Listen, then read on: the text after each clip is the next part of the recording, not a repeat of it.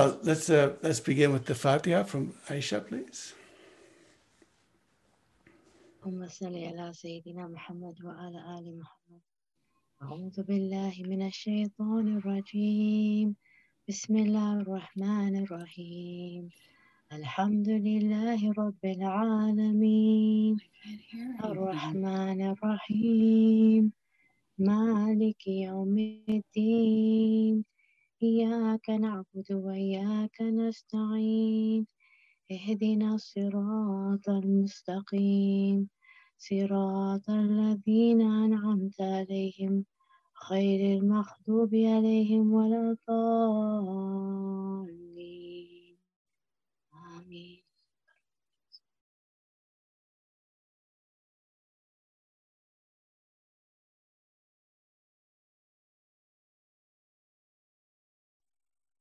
You're still on mute.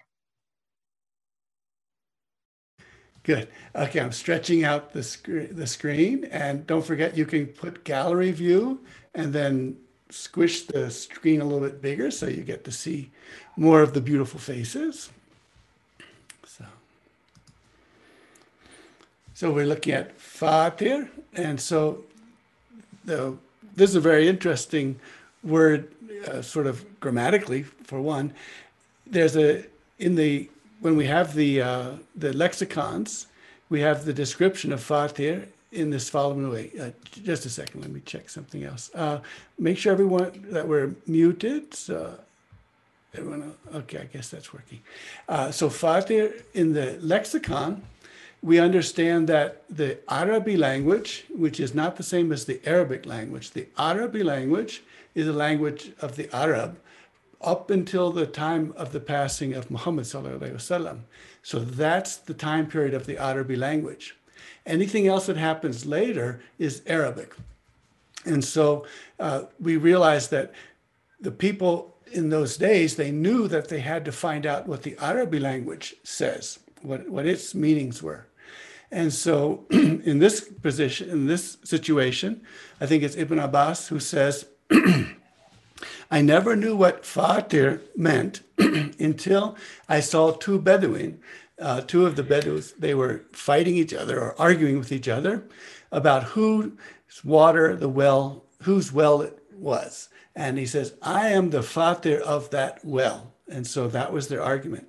So we learned both that people were finding out what is the Arabi language, and its meaning for Fatir is the one who digs a shovel into the ground and a well, and then digs down until the water lens starts coming up.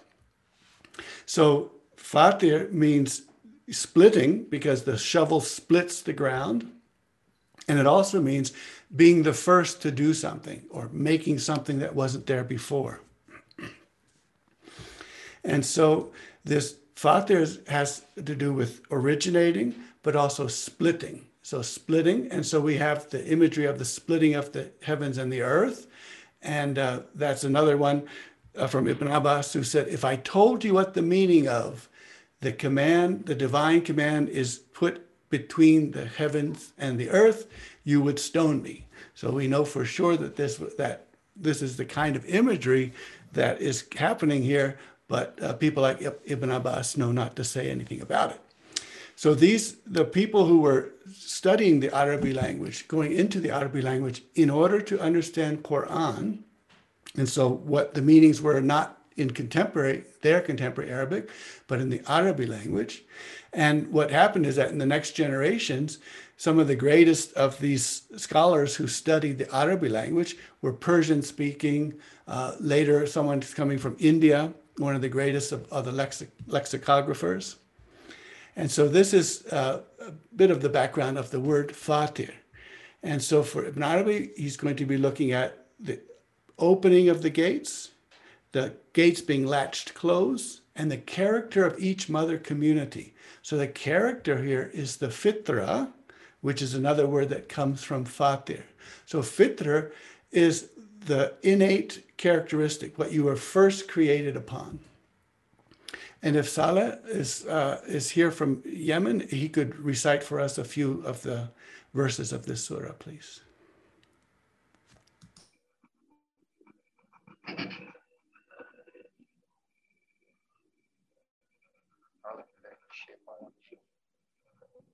الله الرحمن الرحيم الحمد لله فاطر السماوات والأرض جاعل الملائكة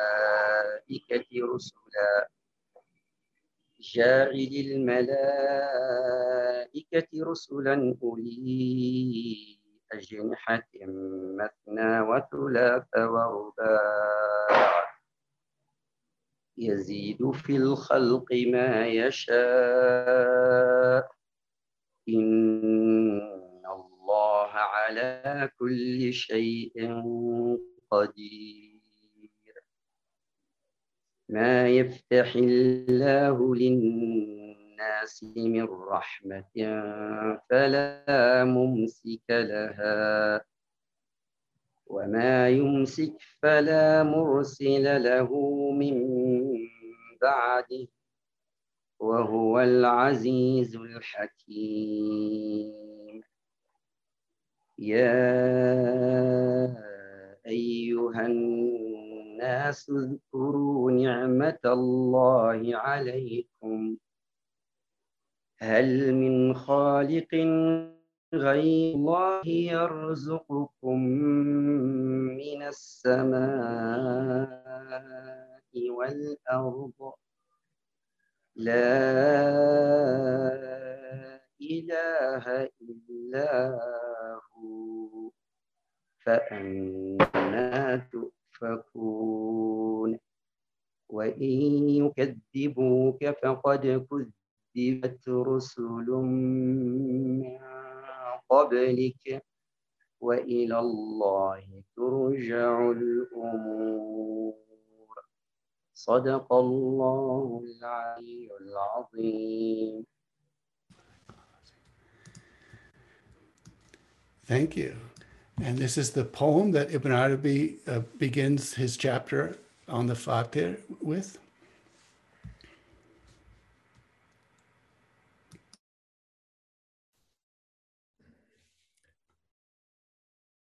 Do not fling aside anything that is.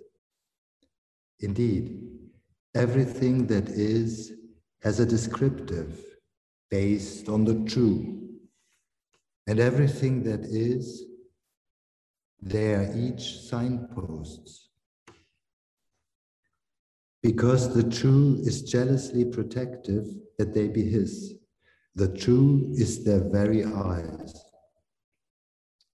Quran and Revelation come this truth.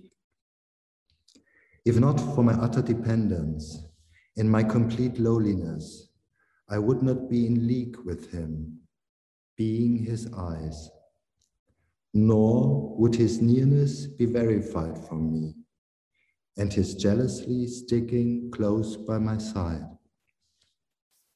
For his right due, every side of being is racing, like Hajar for water for her son, and striding forth, like Moses for fire for his family. This has been resolved in the book of God as a teaching. Everything, each of these entities glorifies who, and for this reason, he brought them into being, and God knows all. Everything that is, of all that is utterly dependent during every moment, in pleasure and in pain. Where is independence? The word of God negates it. You will see only someone utterly dependent, his being sent to nothingness. Okay, thank you. So be thinking as we go why this is the illustration that I selected for this poem. So connect that by the end of the session. So this is a marketplace situation. So here, where is independence? The word of God negates it. You will see only someone utterly dependent, his being sent to nothing. And we'll find out why this is such a hopeful and merciful concept or idea. Omar, could you read the two verses and translation? بسم الله الرحمن الرحيم يا أيها الناس أنتم الفقراء إلى الله والله هو الغني الحميد إن يشأ يذهبكم ويأتي بخلق جديد. O people, you are the ones that have need of God. He is the all-sufficient, the all-praised. If He wills, He can put you away and bring a new creation. صدق الله العظيم. Good, thank you. So why we are poor dependents. So Ibn Arabi begins the prose part of this chapter. God says, indeed, God is independent of the worlds. And he says, Satan threatens you with poverty and he bids you to conduct unseemly. God promises you his forgiveness, forgiving what Satan bid you to do, which was unseemly, and bounties, as he bade you to poverty, and God is vastly encompassing, all-knowing. And he says, O you people, you are the poor dependents on God, but God is the independent, all-praised. And he said to Abu Yazid al-Bistami, O Abu Yazid, approach me by means of what is not mine, lowliness and dependency. So dependency, lowliness, and this great need and utter dependency that we have is the means to approach the divine. And the divine is the only one who has being. The being that we have comes and goes. So to come to the place where we always have being is to come to the place where the divine provides that being. And to come to that place, we are low, dependent, and in utter need. So lowliness, dependency, and utter need are the signs that we are linking to the being which never dies, which is the living. And so whether this is in pain or in pleasure, whether this is easy for us or difficult, the difficult parts make us in a position to say, I need you. And that medet, that call for help, is the call for the link to the being that never dies. And so the call for help is the path to what we need and what we want. And this goes against what we think we might need and what we think we might want. Because what we think we need is something that actually won't get us where we want to be. So if we want our being that comes to me to stay always, it's not going to stay always. And so rather than depend on the being that comes to me, which then can be taken away and is taken away every moment, then my dependence should be on the being that will never not be. And so pain and difficulty and intensity, all of this is our path to the being that always is.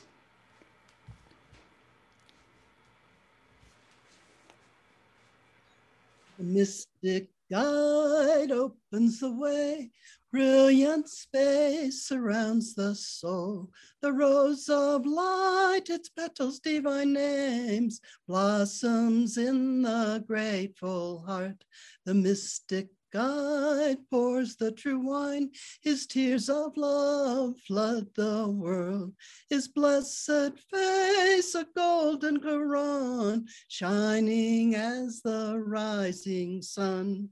In your painful mystery of love, lovers find the cure for pain, wandering through the desert of longing, crying aloud, Allah, Allah, drunk with delight, censored by men, eyes aflame with desperate love.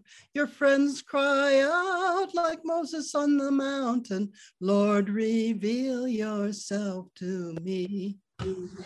My eyes are weeping with love's agony as I dance on the mystic way, possessing nothing, not even myself, crying out, poverty is my pride, my direction of prayer is your face, my victory banner reads, all is He. Paradise is not my concern, hell is not my anxiety. You are what they praise at the holy Kaaba. You are what they seek at temples and shrines.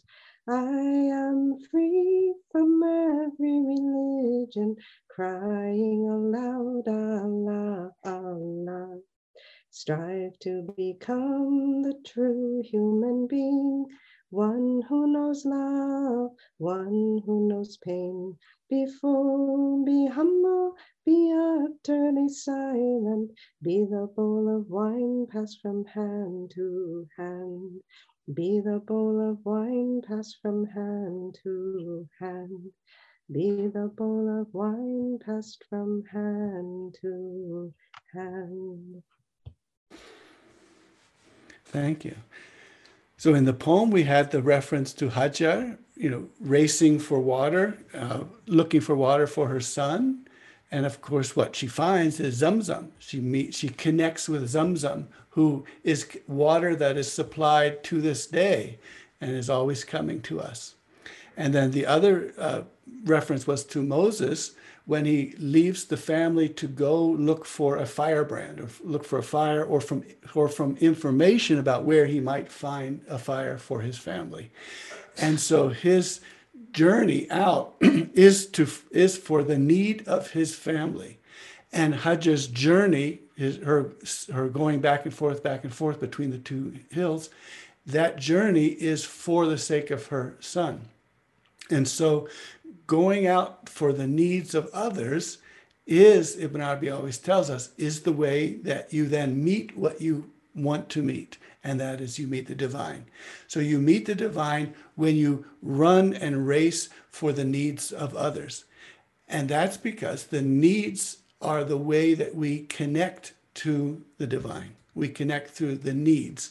Those needs are often expressed as pain and suffering.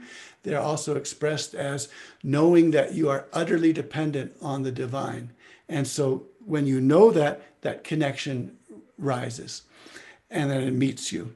And this is, we saw last week with the person who was utterly sure that he was going to die. And he said, and he met in a state of utter desperation. Instead of calling for help, he said, this is reality. And the link was there, and he said, this is the taqdeer. This is measured out by God.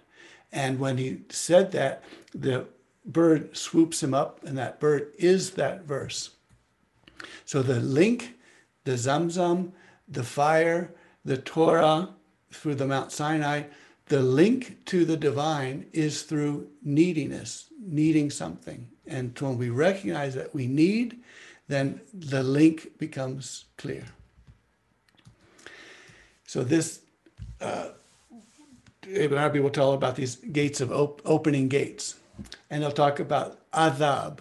So adhab is usually understood simply as torment or chastisement or punishment. But in the language itself, in the Arabic language itself, adhab also means sweet water. And so when you hear in Arabi, that is in the Quran or in those writings which are Arabi, you will hear adhab as both torment and sweet water. So learn, Ibn Arabi says, that God has gates he opens for good and gates he makes stand at the ready. So these are gates that are ready to be opened. The nows of their moment for their opening not yet reached, and therefore good also. So there are gates open for good, and there are other gates that have been ready to open for good when the time comes. And he has gates he opens for the pain expressed by adhab, torment, when the matter of torments people return to torment's original lexical meaning. So when torment returns to sweet water. So the torment becomes sweet water in the next moment. This is why torment is called adhab, torment / sweet water. In fact, this one finds sweet water in the next matter, because only then does he remember his Lord. So his torment was not remembering his Lord. And when he remembered his Lord, the torment turned to sweet water. You see, when human beings are hit by hurt, and the ropes, so the ropes and the means, so these are what we might call secondary causes, but in the Arabi, it's ropes. And that's the ropes that you hang down a bucket to the well and pull the bucket up with these ropes. So the way that the bucket of water rises to you is through the ropes. So when human beings are hit by hurt and the ropes and the means to remove the hurt are severed, and this is the most severe torment, they remember their Lord. They return to him forced by the exigency, not voluntarily. So you're forced to turn to God. So they find sweet water when this happens, the matter which returns them to God. So you have returned to God and you find sweet water. They remember him, and he takes them out of the dominion of their neglectfulness and their forgetfulness. So when we forget and neglect, we are in torment. When the neglecting and the forgetting have pain and hurt included, then suddenly we remember Allah, turn to Allah, and then we find sweet water. Therefore, one calls this adab, torment, then sweet water. This word is a good tiding for the one the word takes up its abode in through kind mercy, that she, mercy, will pursue and soon attain one. So this is the imagery of the Rahman, is a horse which with a big crest but is very slow. And so as the horses are racing, it looks like all of the vengeance and all the wrath, those horses are going really, really fast. But Rahman horse, in the end, gets out in front because she has the biggest chest, the greatest stamina. And when she sees the stake, so in the horse race, whoever grabs the stake first is the winner. The stake, Ibn Arabi says, is humanity. So when she finally gets there, she picks up the stake, and it is humanity. Says, I have you. I have outstripped the rest. So Rahma outstrips everything else, all the other horses. There is no more gentle connection of the true to his good tiding to his creatures during a moment of intense difficulty and of easy circumstance. So easy circumstance, if they lead us to neglectfulness and forgetting, the link is severed and we actually become tormented. If not for this, the statement in his word would not be true. Is then one against whom the word adab is rightfully due. So he brings the word adab.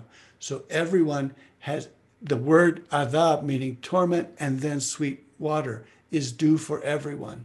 And it's our way, well, it's the divine way for us to be returned to our true being. So the imagery is of a wall. So Araf in the Quran is a wall. And in a sense, there's one imagery of it's like sitting on the fence where you're on a wall and you're neither here nor there.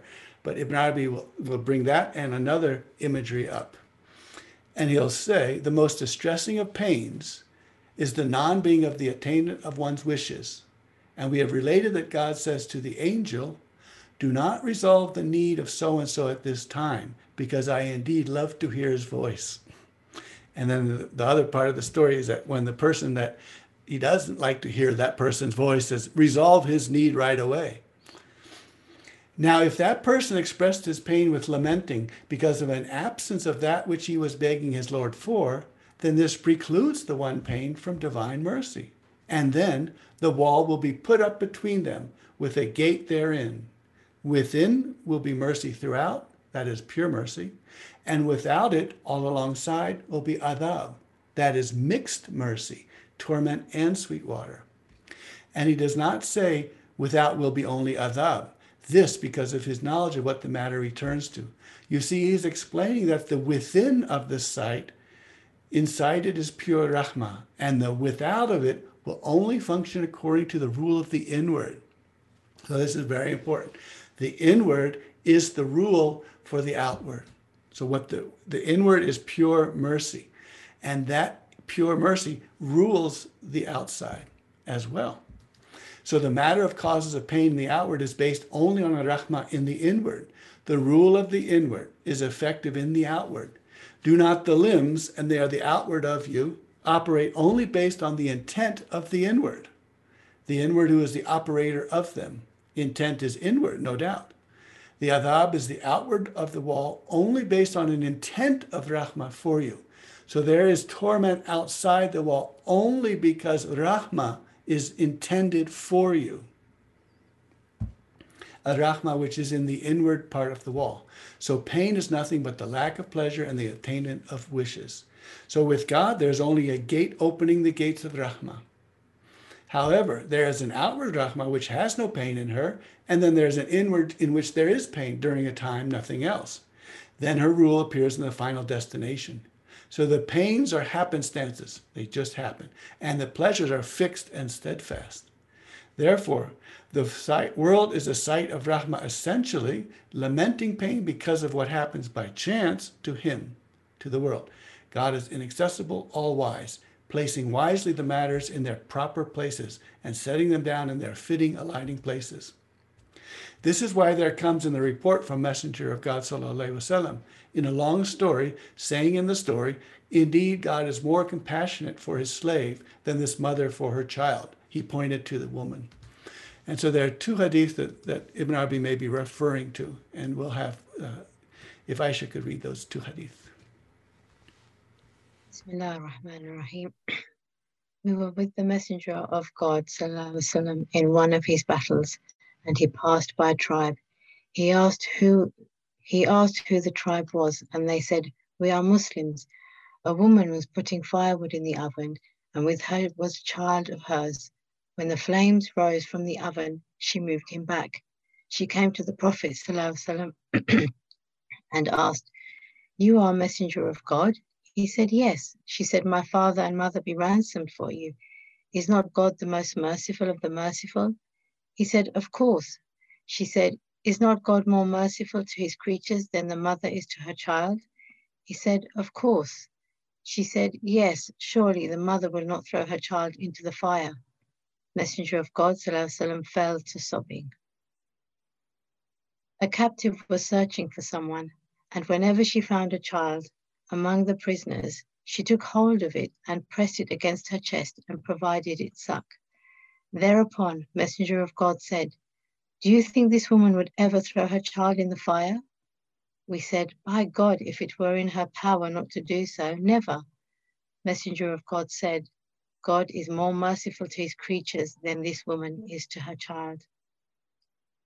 And note that both contexts are wars and violence, the mixed life we are in. Yeah, this is both these hadith. This is the context of captives and wars. He's on a battle somewhere. So wars and violence, and this is the mixed life. And the mixed life, when you see it this way, then you see that this is rahmah, because the pains and the difficulties and the violence and the wars are all means to understand our utter dependency on the divine. And when we understand that and we remember Allah, then the link is made and the imdad, the medet, is connected, and we go from torment to sweet water. And also, we saw with Hajar and Musa, alayhi salam, that we saw with both of them that they were not looking out for their own needs, they were looking out for someone else's needs. So therefore, this is another path, is to look out for the other person's need, to see the pain the other person is having, and to race towards working and helping that person. And that racing to help that person is the link. And so Medet is there as well. So that is the connective link. And these take place and so in this, we then, when those people who can connect to the divine, they realize that pain and pleasure are only, the pleasure can be a forgetfulness, and the pain is there to remind you to connect. And so if they connect, then they are beyond pain and pleasure, because they have the connection to the one who never dies, to the all living. Alhamdulillah. So Baki. What need have I for sweetness of bliss? I long for Allah, Allah, none exists. What is there outside the heart to draw me into the play? There is only love, love, love, love. This world lives in childish nostalgia. Empty memory, empty home. I belong to fullness, freedom, open space. La ilaha illallah. My concern is not for passing mystic state. I look for Allah alone exists.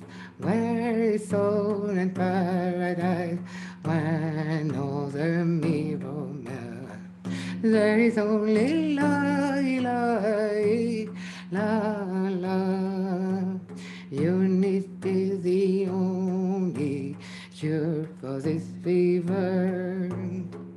This delusion, separation, unity, my thought and my only beloved. La ilaha illallah. I am weeping, only weeping. No nightingale, no moon, night, no rose. Gray and black sky, empty of stars and air. There is only love, love, love. This servant of Vashti, waking from life's dream. I am a vessel of pure wave light. On the dark blue, she sings, secret of Nuruddin. La ilaha illallah. Wonderful, thank you.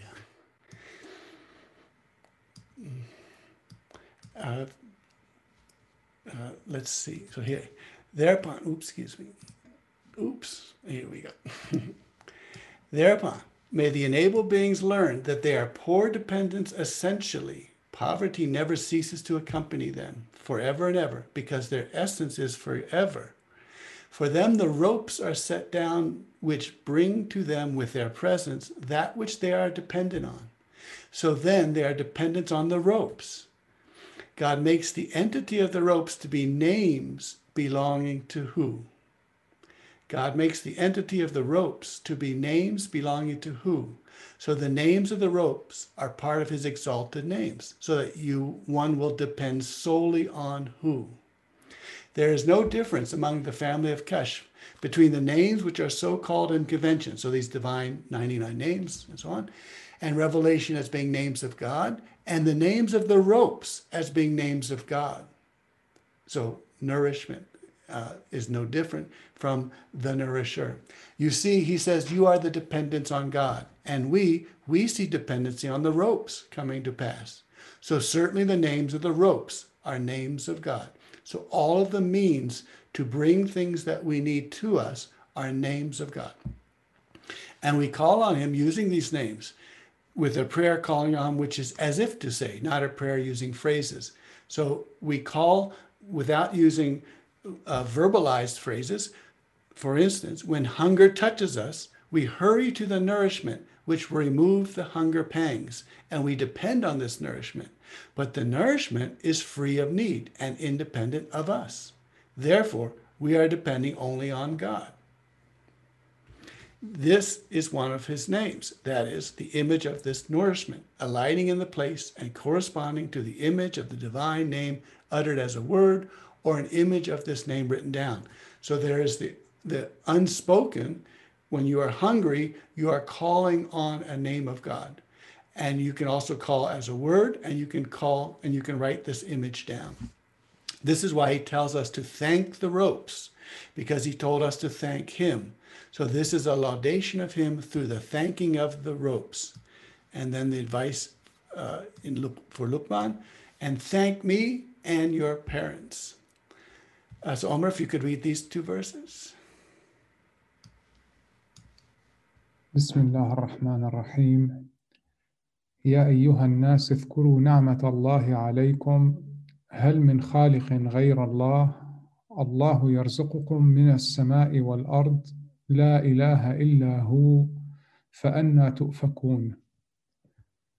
O people, remember the grace of God upon you.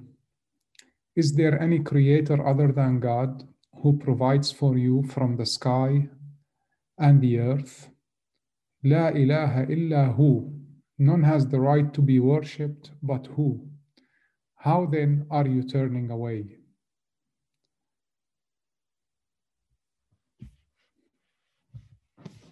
ألم تر إن الله أنزل من السماء ماء فأخرجنا به ثمرات مختلفة أو ألوانها ومن الجبال جدد بيض وحمر مختلف ألوانها وغرايب سود.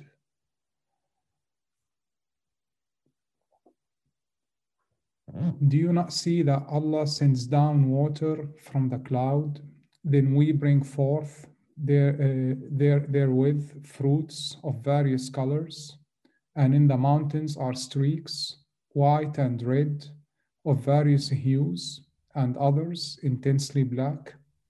Sadaqallahu al-Azim. Thank you. So because the true is jealously protective that they be his, the true is their very eyes. So that these ropes, all these means of what we need, means of bringing what we need to us, since Allah is jealous that they be his and that he be recognized, all of these ropes, all of these means are his names. If not for my utter dependence and my complete loneliness, I would not be in league with him, nor would his nearness be verified for me, and his jealously sticking close by my side. So how far away is our need? Close by our side. So jealously saying, I am the one who is providing this need, means that Allah has to go through the ropes to provide these needs. And so therefore the ropes are Allah's names moving through these ropes to get to us, to give us what we need. So, and then later on in this chapter, Ibn Arabi will give another beautiful imagery of how we are connected and how we get these connections. And we get some of these connections are the ones we get through the friends. And learn that part of the mercy of God for his creation is that he makes in the footsteps of each prophet and friend one inheritor or more. Certainly, there is in each age 124,000 friends corresponding to the count of the prophets. They may be more, but not less. So you can have some fun and divide these numbers up into bigger numbers. You can look at the number of language groups and divide this 124,000 in there and find out how many friends are in each language group. You can divide regions and find out how many friends there are in each region. And what's wonderful is you don't get numbers like 1, 2, 3. You get numbers like 100 or 200 or 300. So this is a beautiful thing. If there are more, God divides up the inheritance of the knowledge that prophet for the one who inherits. You see, the knowing sent down to the hearts of the prophet are never removed from the world, and they have only the hearts of the great ones to alight upon. So they are divided up commensurate with their number. So there are this treasure of knowledge that the prophets bring has to come down, and it will never leave. And when it comes down and never leaves, it has to find hearts to hold it, and these hearts are the friends who hold it. And certainly in the community, there are friends, the number of the prophets, or more. We narrate from Khidr that he said, There is no day in which I do not speak to myself and say, there is no friend of God in the earth except I have seen them and have met with them. And then inevitably it happens to me that I meet on that day a friend of God I had not known about before that. So notice Ibn Arabi is saying, we narrate from Khadir. He's giving a hadith from Khizr, from his transmission, his hadith narration. And we narrate from him that he said, I met with a person one day I had not known about. He said to me, O Khizr, peace be upon you. I said to him, where do you know me from? He said to me, indeed, God introduced me to you and made me know of you. So then I learned that God has creatures who know Khizr, but Khizr does not know them. So.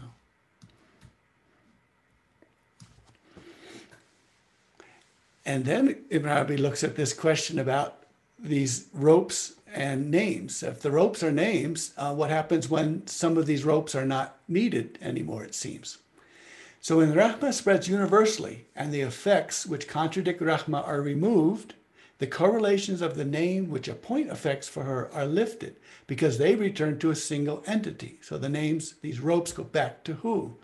It is just as he clarifies in his word, to Allah belongs the most beautiful names. And he said, say, call on Allah or call on Ar-Rahman, whichever you call upon, to who belongs the most beautiful names. The names are applied and set down, and they apply and set down the truths of the enabled beings concerning what they demand, what we need. So according to the measure they are amid, that is their preparation and readiness, we seek what is correlated to that, namely divine abundance. So when it is given, they apply and set down for every entity a name.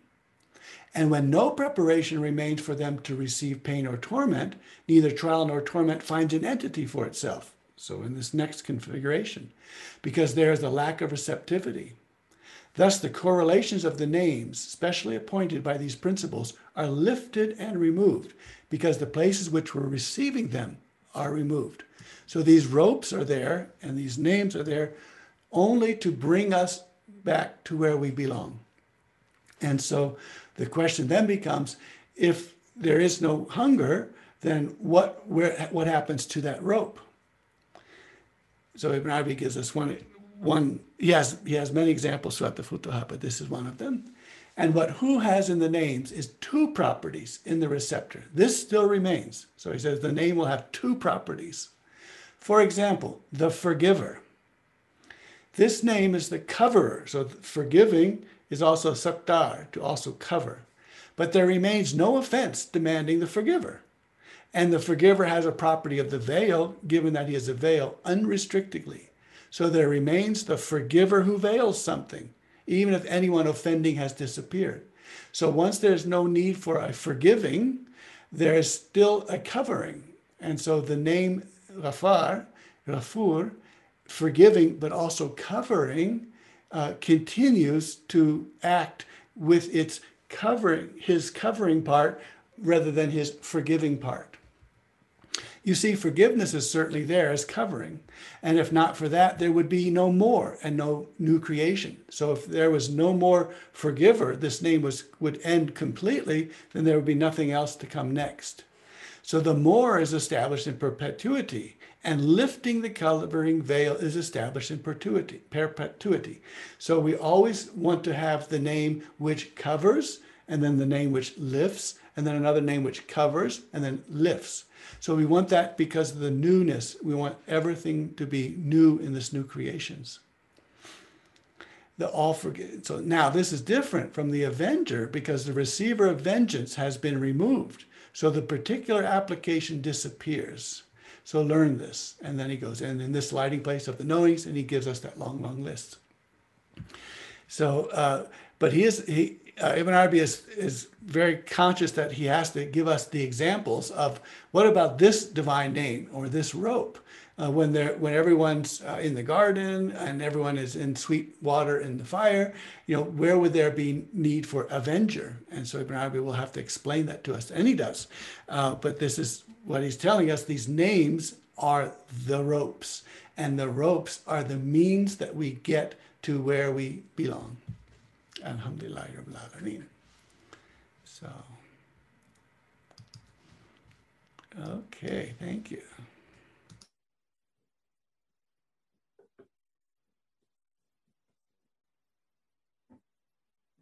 Sorry if it's noisy, but it seems that it's either raining or sleeting, just now started in the background.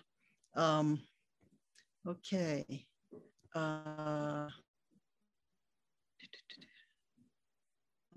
Okay. Yeah, thanks to Salah for a beautiful recitation, and thank you for Omar and the singers and the poem reciter. Thank you. What does Ibn Arabi teach about prayer? When we pray for what we want, it may not be what Allah wants for us or what is in our best interest. But it is a prayer to the one who answers prayers, so therefore it is the right thing. What prayer does is it is the medet. It creates the imdad. It creates this connection, and the connection is there. And so whether we're praying for this or that or the other thing, our connection is what we are really needing, and the prayer is making that connection. And then there are the prayers which are as if they are spoken. In other words, when your stomach rumbles with hunger, that is a prayer saying, I need nourishment. And nourishment is the rope which will, when the time comes, which will satisfy your hunger. And so you have called on a divine name by having the stomach rumble. Wonderful. How marvelous their torment and sweet water, because that is precisely what I've gone through the last few days. As I went through this torment, I kept hearing Allah calling to me to wake and let go of the torment. When I did, I felt restored and drank deeply. Right. Beautiful. Yeah, so the torment that is there is so that we remember. And when we remember, it turns to sweet water. It restores us. And so that restoration, we do that. We can do that with ourselves. We can do that with other people who are in need. And so this is how Ibn Arabi keeps citing Hajar and Musa, peace be upon them both, cites them as people who went out for the needs of others, their family and their child. They went out for the needs of the others. And that intensity of their prayer, that I need something for my family, that intensity created this connection, this medet. And that connection for Musa alayhi salam was the Torah and Mount Sinai and the speaking with Allah. And so he is the Kalim Allah. He's the one who speaks to God. And for Hajar, that was the Zamzam, which was the water which would save her child, and which to this day remains an open connection and link to human beings. Is the translation of Quranic verses from Hazrati Ibn Arabi, rahmatullah alayhi, or is it yours? Yeah, so it's usually kind of a mix between mine and then other translations, and so that's something. There's sometimes where the translation really doesn't bring out what Ibn Arabi wants to have come out, and so I have to bring something into that translation. So that's how that works. Okay. So profound. Ropes are divine names extended to us in our needs. And then another thing here, in the ayat, there were mention of white, red, and black rivers. Could you touch on that? Okay, so that's something that Salah just discovered in the last few days, and I'm still trying to figure out what he told me. Salah is looking at that these colors and how the black is treated as very much a separate one, and there's a mystery and a beauty in there as well. So I think we'll have to let Salah give us that description, and I'm still learning it. So I'll perhaps we can bring that up for the next week. Maybe just a quick insight into what he's found, and he's found that from this close study of this verse and very carefully looking at how the words are arranged, there's a great mystery inside there. So, and this is the beauty, that the deeper you dive into a verse, the more truths come out. And at some point you begin to see these truths like, wow, there's Rahman there, there's Rahman here, there's Rahma there. And at some point, you realize that when other people are reading it and they're not seeing that, you say, oh my God, don't you see that that is actually a verse of Rahma? And don't you see that Adab is actually has the rule from the inside, and the inside is Rahma. So it becomes very powerful. And the reason, so that's the reason that we have these things out here, is that these outward things are mixed, but they're all ruled by the inward, which is Rahma. And the mixed part is necessary for a number of reasons. One of them is, as we looked in this chapter, it's to bring us to remember where we come from and that we are dependent on Allah. And what a great mercy that is. If I were dependent on my own being, which comes and goes, I would be in a horrible situation. If I depend on the being that never will not be, then I am suddenly linked to the one who will never not be. And so Ibn Arabi says that therefore these pains and torments and then threats, for instance, in the Quran, because we know that when you threaten something, the honorable person is able to, will always follow through on their promises. But when it comes to a threat, they can say, I won't follow through with my threat. They will always follow a promise, but they can drop the threat. And so the threats are there for those who need it. And Ibn Arabi says there are two types of people. There are Jesus-based people and John the Baptist-based people. John the Baptist people are the ones who want you to shout at them and say, if you don't mend your ways, if you don't fix yourself, you're going to hell and brimstone and fire. And they need to hear that. And their mercy is that they will hear that and then they will change. And they will remember who they really are. The Jesus-based people, where most of the Sufis are us Jesus-based people, it's love and hope and expectation. and so you always see, oh, everything is going to be good, and everything is, I hope for good things and I expect good things and I hear mercy in everything. Whereas the John the Baptist people, they need to be shouted at a bit. So but that shows you that because the Quran is universal, it has to speak to everyone, and not everyone is like you and me, who likes to hear all the good things all the time. Some of them have to hear some of the bad things too. You made the long list at the end. Can you remind us of this list, its content, and when you covered it before? So at the end of each of these chapters, he has a list of all of the mysteries and knowledges and knowings that you'll get when you alight in this place. So when you alight in this place where the surah comes from, you will find this, that, and the other thing. And so very early on, as he's writing, he says, and someone told me that I was wondering how I'm going to handle writing all of these mysteries and all of these knowings in each of these surahs, and especially when the surahs get longer and longer. And he says, someone said, why don't you just make a list of the things? And then that will encourage us to then go back and study those things and look for them for ourselves. So Ibn Arabi says, I was never so happy as when I heard that suggestion. So he takes the suggestion, he's going to list for you all the things that are in there. And that is to encourage us to, when we go to that alighting place, we should look for this, that, and the other thing. When we don't feel the torment, how do we call on the name endlessly? Yeah, so that, and we see when you look back, you connect all this to the love as well.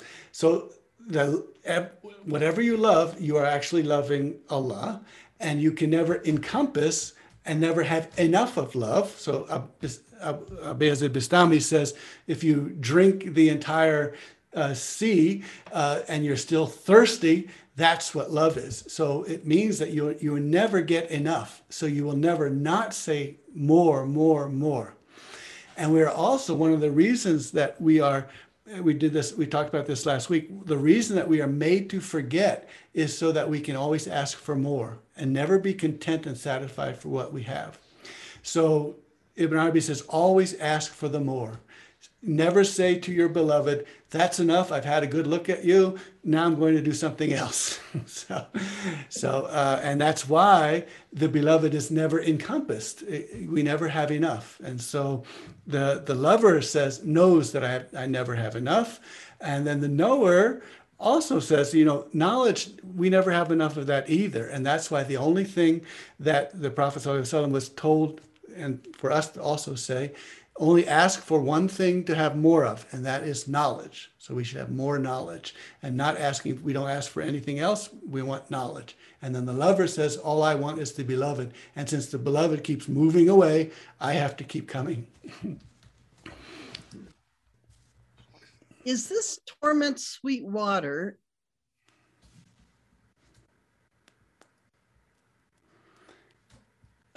Yeah, I think we had a freeze there, but the Ibn Arabi is saying that when the Quran speaks of adab. Oh, Shuaib, you're there. Your screen was frozen. We couldn't hear you. Yeah,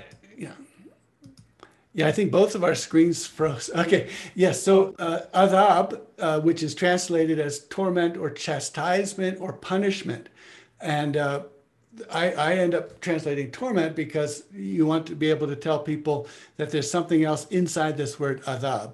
And what is inside this word adab is sweet water. So every time you read a passage in the Quran and you see adab, then you need to read that as torment. And then in the back of that torment or inside of that torment is mercy. And that the ruler is the ruler on the inside. So the ruler of my outside body is inside me. And so the rule of the outside pain and torment is inside mercy.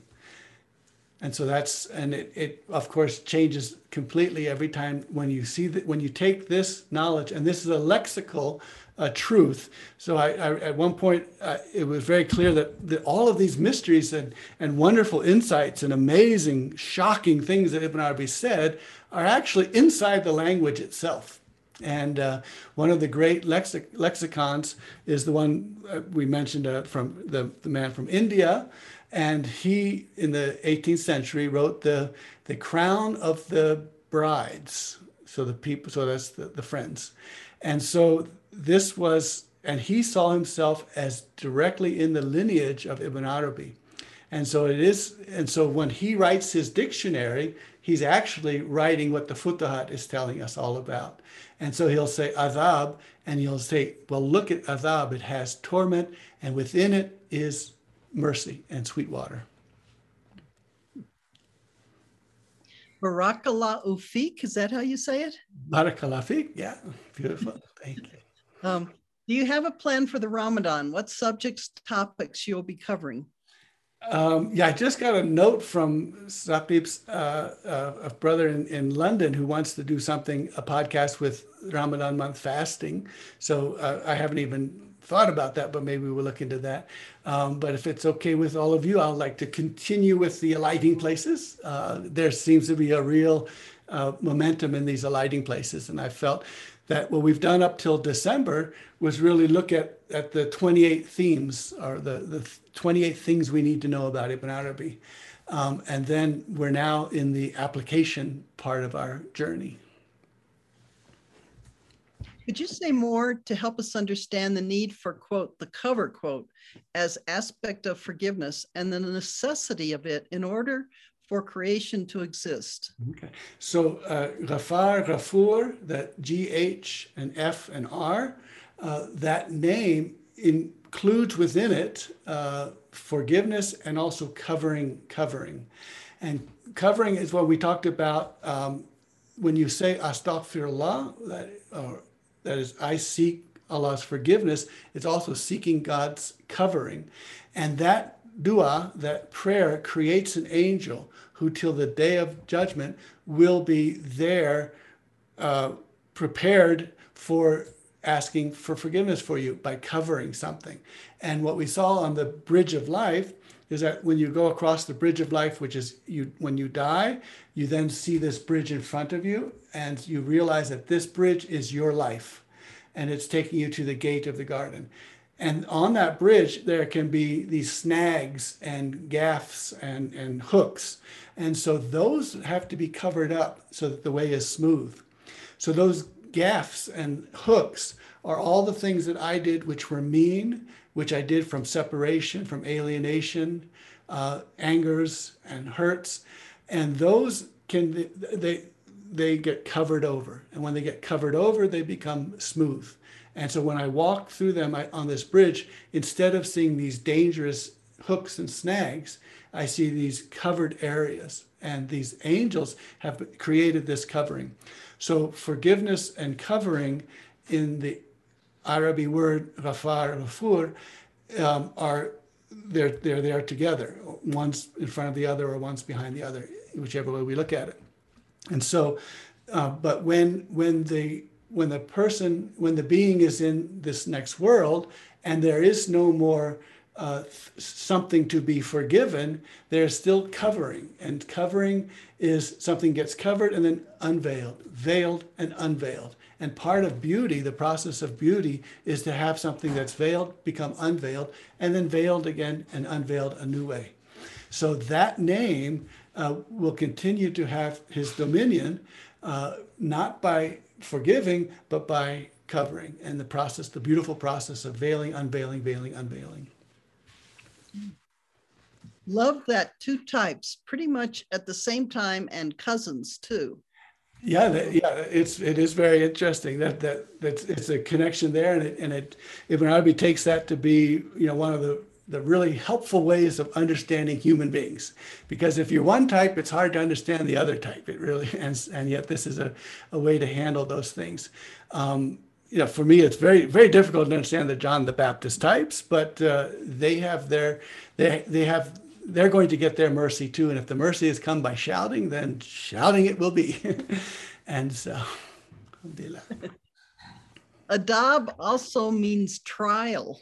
So adab, so when the adab comes, the question is how you react to it. And do you react to what is on the outside, the torment, or what is on the inside, which is the sweet water? So that it is a trial to see how you act. And does it bring you to remembrance? And if it brings you to remembrance, it brings you to your source, and it brings you to the being that will never not be. Okay. Thank you. The translation usually omits the Sweetwater part. That's right. What is the name of the man from India? That's Murtaza or Murtada Zabidi, who the Taj al-Urus. And so apparently, I was just trying to, I think his name is also coming from Yemen. And Yemen, of course, is very, very important for Ibn Arabi. Ibn Arabi also has connections to Yemen, but he was born, I think, in UP, in Uttar Pradesh. And so in 17 something. So, and his dictionary, his lexicon is absolutely fascinating. These are things you can just read page by page, read the dictionary, and there you go. Because in there, you'll get all of these amazing ideas, because you realize that this Arabi language is incredibly rich, and it is not a contemporary language. It's not just a regular human language like humans have languages. It is something which is enclosing all of these very different meanings, and almost all of them will have their own antonym, so they'll have their own contradiction inside of it. So almost all of the words, well, many of the words in Arabi, in this Arabic language, Arabi language, are their own antonym. So, and that's how Ibn Arabi works with it. He says, take it this way, now take the same word and flip it, now you get that. Can you please explain again how prophetic knowledge descends on the hearts of saints? So I think it'll be next week. We're coming to the chapter where Ibn Arabi will develop this illustration a little bit more. Because we talk about being on the heart of someone. And so being on the heart means that you are inheriting from a prophet. And so this prophet will give you the knowledge that was given to the prophet, will give it to you as an inheritance. And so the friends are the ones who inherit all of this knowledge. And the friends, it comes onto their heart. It comes through the special face that every created being has, and then it lodges and alights in the heart. And so therefore, we look towards their heart to find the distributor who gave the inheritance. So if I look at the heart of the friend, I see their inheritance, and I see the one who gave that as inheritance to them. So I see the prophet, or whichever prophet it is. And that's why we call on from the heart of this friend.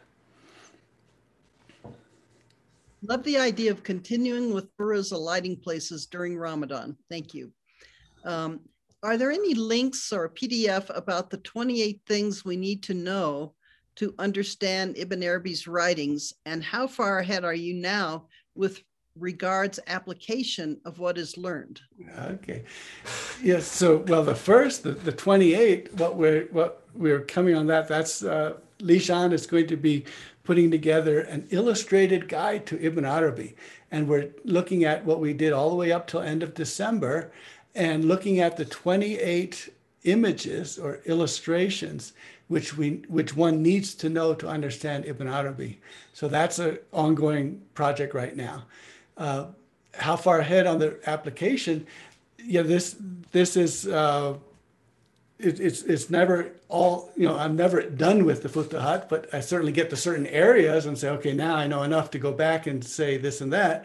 And that's already happening in the translation. What I've learned lately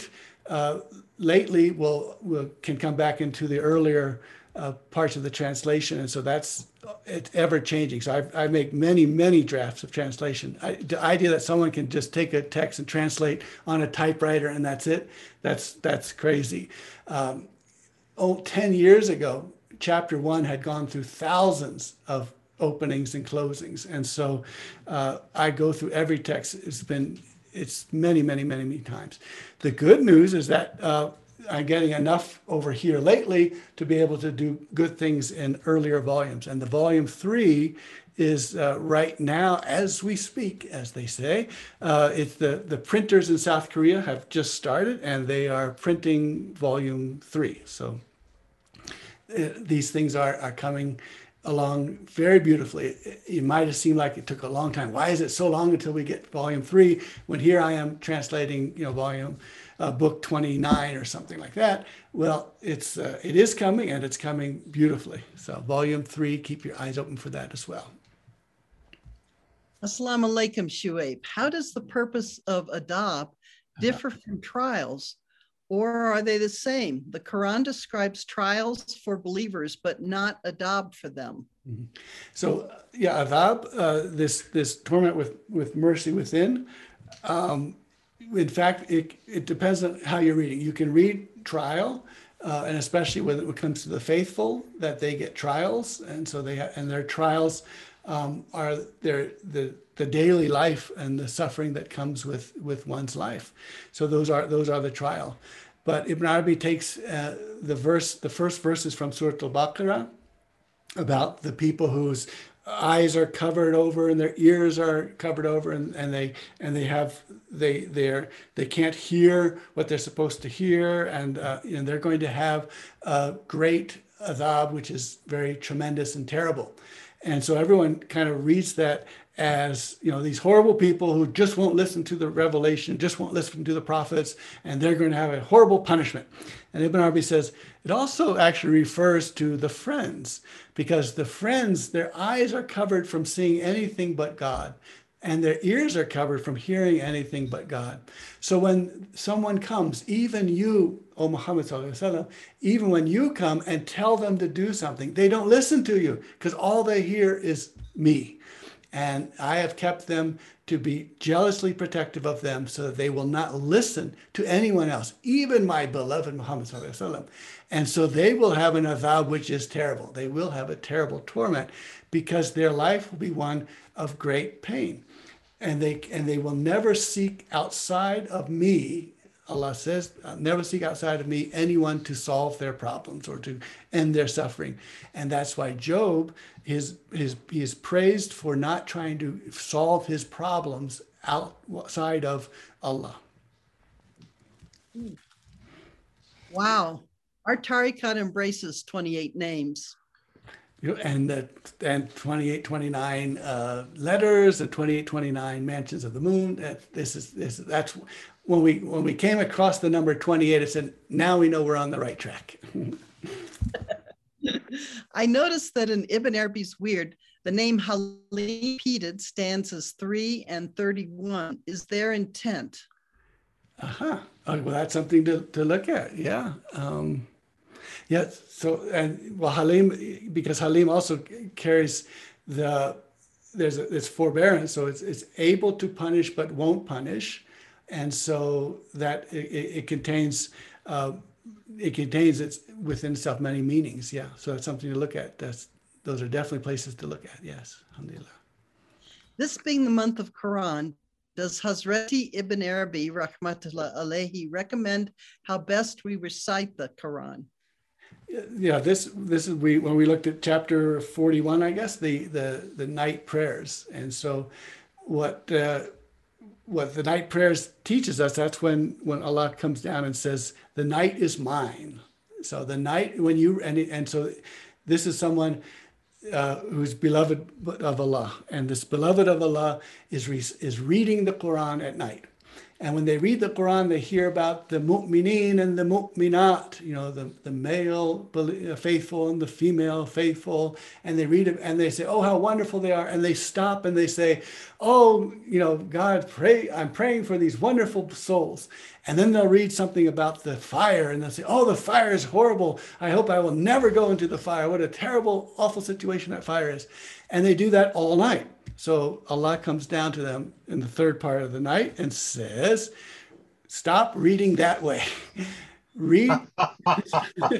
Says, you need to read ask me to say what the Quran is saying, and I will recite the Quran to you in your language. So that's the beauty, that I will recite my Quran to you in your language. And so that is to have Allah become our teacher and not to rely on our intellect or other people. Allah becomes our teacher.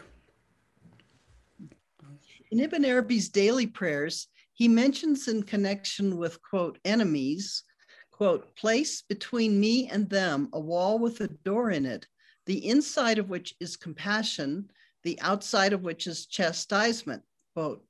Please, could you say a bit about this in relation to what you've said about the wall? Thank you. I've been wanting to look into translating those daily prayers, and I hope I can maybe go into doing that. In a sense, Ibn Arabi is always speaking on many levels at once, just the way each of the words take on many things at once. And so part of it with Rahmah, Ibn Arabi says that that he is really the one of such rahmah that he says that's who he is. And when he said, there's nothing in the world that I could not forgive. There's no one in the world that I do not wish good kindness and mercy on that person. And so Ibn Arabi is definitely that way. He also knows that even in the time of the Prophet ﷺ, the companions, one of the companions was going out and saying how much the rahmah of Allah is pervading everywhere. Everyone will have the rahmah of Allah. Everything will be rahmah and kind and merciful. And so, and someone else, another companion said, but don't tell everyone that, because some people will try to rely on that. They'll say, well, if that's the case, then I don't have to worry about trying to do good things or anything like that. And so because some people are that way, the people who know this truth, and the Sufis also especially, are told not to tell everything to everyone. And so it's sometimes important for people to hear things that are frightening and terrifying, because that terrifies them into the place where they remember. So there is the fact that all of this is that the end is is going to be merciful and rahmah, and that the final destination is Allah, and that Allah does not have a separate realm or a separate world where good people and bad people are. It's going to be one world. And so how that is, Ibn Arabi explains how that is. But he explains it in the Futuhat, which is not an easy book to read. And he explains it in page 5,000 to figure that anyone else has dropped out long before that. So so that's why I wondered whether I should try to look at those prayers, or whether part of that is he's keeping a John the Baptist approach inside some of those prayers. Following up on reading the Quran, you offered an image of the Quran being between our shoulders. Can you remind us of this, please? Yeah. So the one who has memorized the Quran has put it between their shoulders, and has put nabuwat, has put prophecy between their shoulders. And so so to put nabuwat, prophethood, between the shoulders is to have that heart access to revelation. And so that heart access to revelation never gives law, but does give other parts of prophecy, and especially the true dream. And so holding the Quran between the shoulders is to have this nabuwat, and that so when you speak as the prophet spoke through the Quran. And Ibn Arabi says that this goes all the way, down, if you want to say that we're down, all the way to the person who says, Allah hears the one who praises him. And this was said on the tongue of his slave. So on the tongue of Allah's slave, Allah hears the one who praises him. So we say, Sami Allahu liman hamida, Rabbana wa lakal hamd. And so that right there is Quran, is a revealed statement that Allah spoke on this person's tongue, this statement. And so that is a Quran. And so Ibn Arabi talks about that you want to be these Qurans, and you want to therefore be words of God. And then we are words of God, because when we are, that's because we were told to be, and then we became. So we are the answers to the imperative be, and we are, and then therefore we are words of God. And so we looked at that, I think 2 weeks ago, the Kalimat Allah. We are words of God, and we're never exhausted. We're never finished. There's no end of us. So we never say, okay, that's enough for this guy here. That's it. It never ends, because the words of God never end. Gratitude to Sheikh Noor Meditations on Quran and his book, The Heart of Quran. Sheikh Noor beautifully addresses the Western dervishes who were not raised with Quran. Yeah. And these alighting places, this is what Sheikh Noor did. Ibn Arabi goes to this place and says, from this place, this surah was revealed and came. So you don't get to that place by going through the surah. You get to that place by going to the place and then coming back through the surah. And so Heart of Quran this is what you find in that place. And then you can go back and read Quran and say, knowing what is found in that place, how do I now read this verse? Beautiful, yeah. Okay. Salam, sending you much love. Thank you for the Allah. Oh, that was to me, sorry.